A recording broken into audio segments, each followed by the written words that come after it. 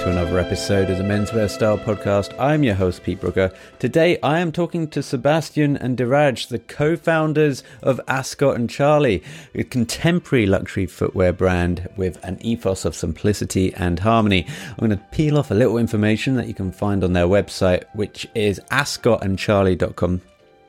Ascot and Charlie is an adventure started in 2018 by a band of friends, unrepentant travellers seeking out the finer things in life. We had experienced firsthand the difficulty in finding products that resonated with us and our values, products that struck the balance between elegant design, quality and durability without compromising on their origin, raw materials or respect for the environment. As someone wise once remarked, if you want something done well, do it yourself. So was born Ascot and Charlie, out of the quest for beauty and harmony, driven by an unflinching sense of optimism and positivity. And here is Sebastien and Dhiraj to talk about Ascot and Charlie in their own words. So my name is Sebastien. I am French, from the west coast of France, Brittany. I studied in Paris at La Sorbonne and ESCP Business School.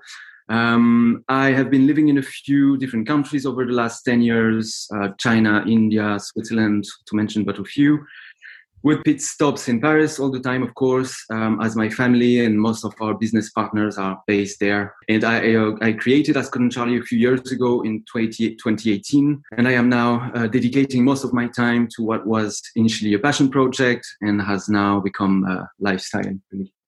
Interesting. Dhiraj, over to you.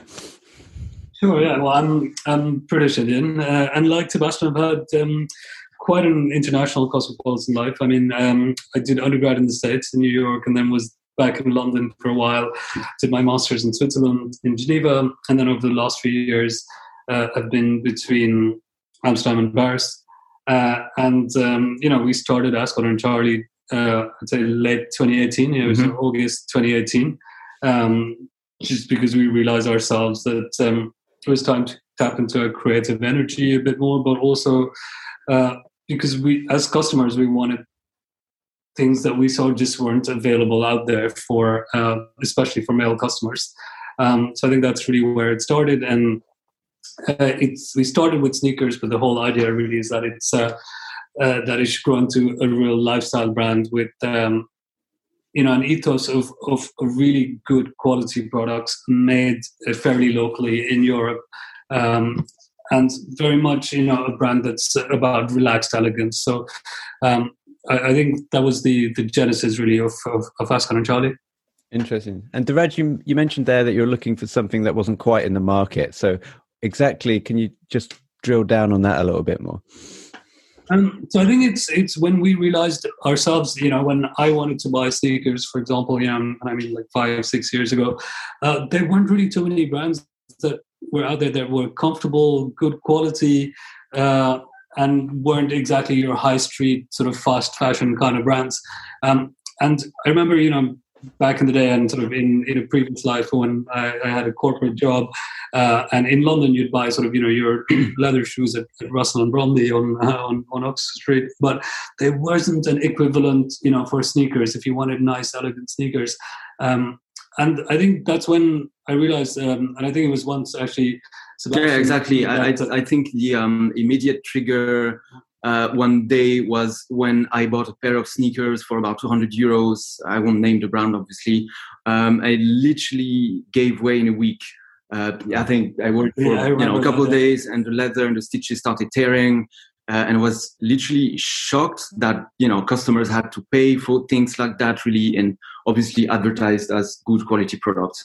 But yeah, apart from that, it was a real desire, I think, to do something creative.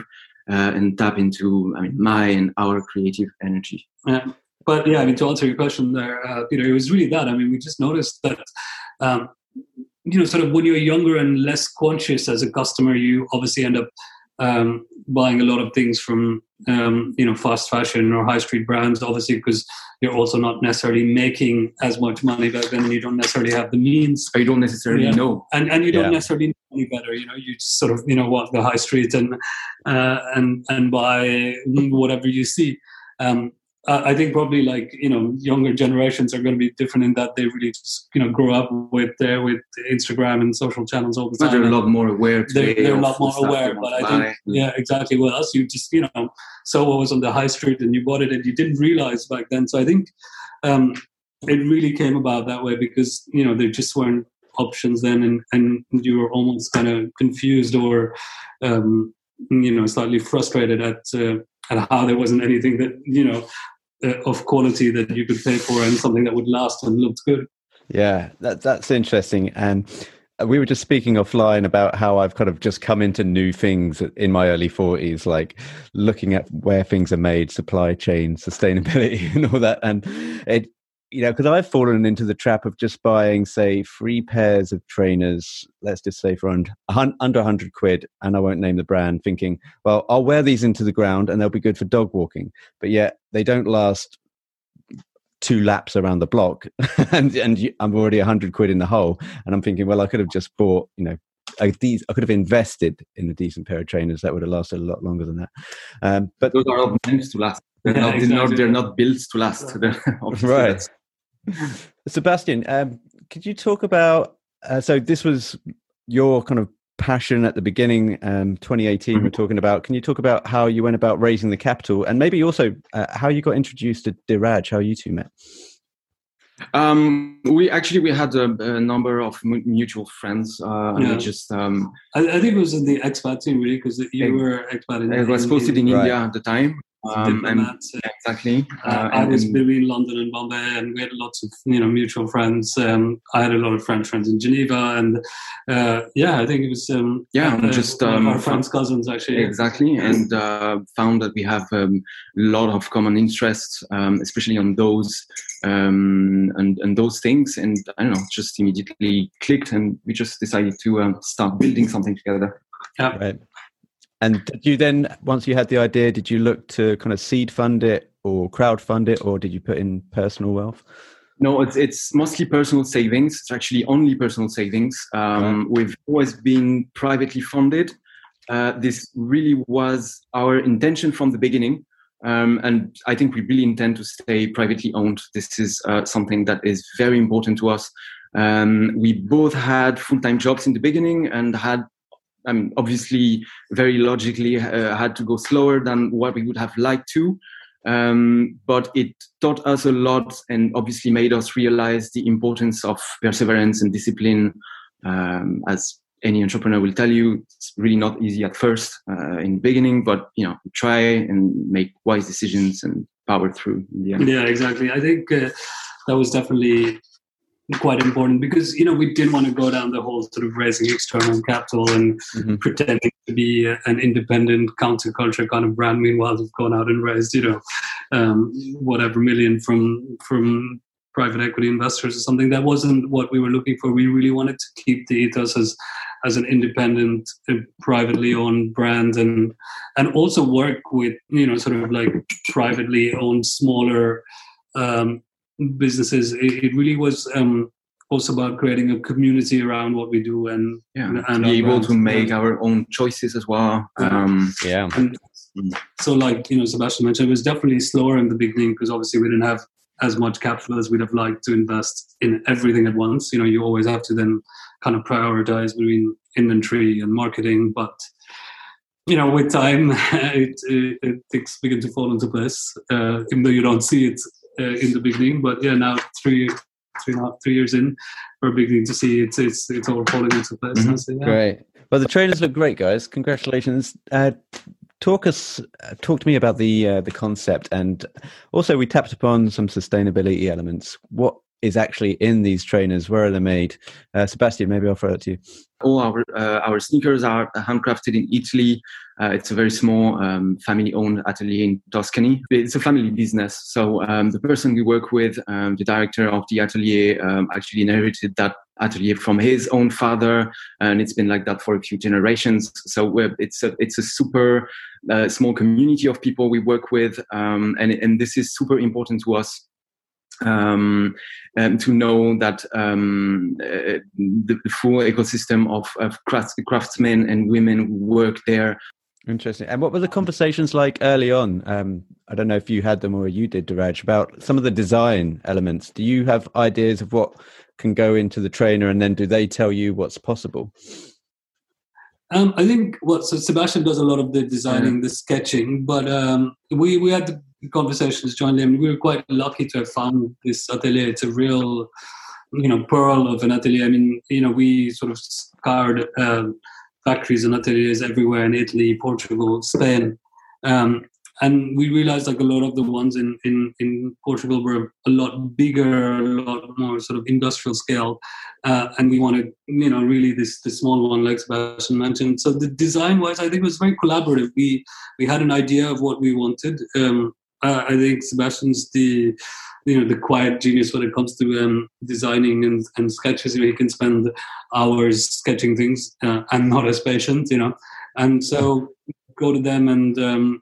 We learn a lot from experience as well. So we sample a lot of, we make a lot of prototypes. We sample a lot of products, and we try them for months before we actually decide to launch production and to release those styles. So it's really, I think, over the past 3 years, we've really seen some things that work, some things that don't work, and we sort of learned from our mistakes at the beginning, obviously with the help of the atelier, and I think we have a pretty good understanding now of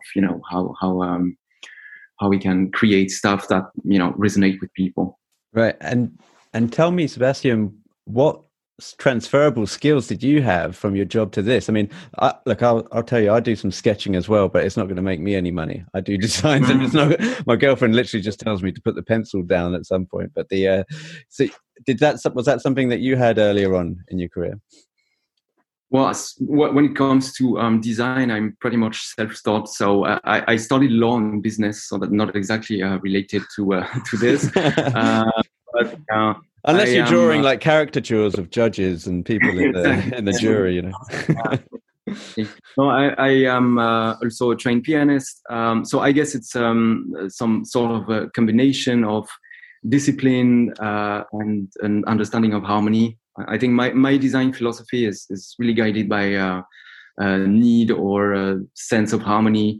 I'm always trying to visualize how all our designs and ideas can fit together in something that resonates with people. Interesting.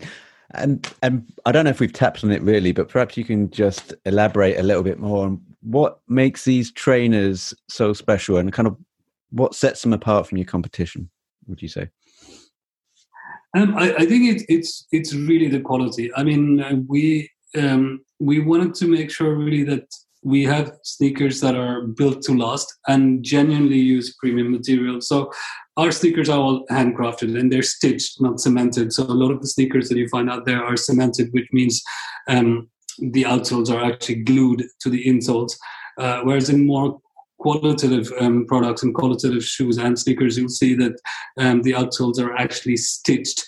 So I think that's a form of construction that really distinguishes quality shoes from more standard ones. And I think in addition, just all the materials we use, so we use leathers from Mastroto, which is one of, I think, the best tanneries in Italy. Our outsoles are always Margam, which is really the reference for outsoles. And so it really was about getting, together really premium materials, quality craftsmanship at what is, we think the right price for customers or at least close to that. But that's really the difference there, is that most sneakers out there that you will see tend to be cemented, right, tend to be really more mass produced. These are really handcrafted by artisans, so the craftsmen and women there spend, I'd say, at least 6 to 7 man hours per pair of sneakers. It's almost 200 steps that they need to go through to make one pair. Wow. And is that something that you can ask, say, like the salesperson or the supplier? You're out shopping for trainers. We might not be on your website, but we might be out in a local store or whatever, and we might not be able to tell immediately by picking up the trainer if we're quite novices whether these are stitched or cemented. But do you think we can actually ask the people on hand and they would be able to give us insights? Hopefully. I mean, I think sometimes, of course, you have sales staff that are well trained and they know exactly what goes into the making of a sneaker. So with our pop-up store in Paris, we've really sort of trained our colleagues there, our sales manager at the store, on sort of the making of a shoe. We've literally shown him a video on how it's made, and we actually dismantled the shoe entirely. I mean, Sebastien sort of pulled it open for him to show sort of what the inside of the shoe great. looks like, why it's stitched.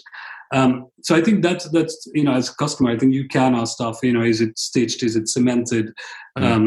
Are these handcrafted, or where they're made? So it's definitely something I think customers can start asking when they're looking to buy shoes.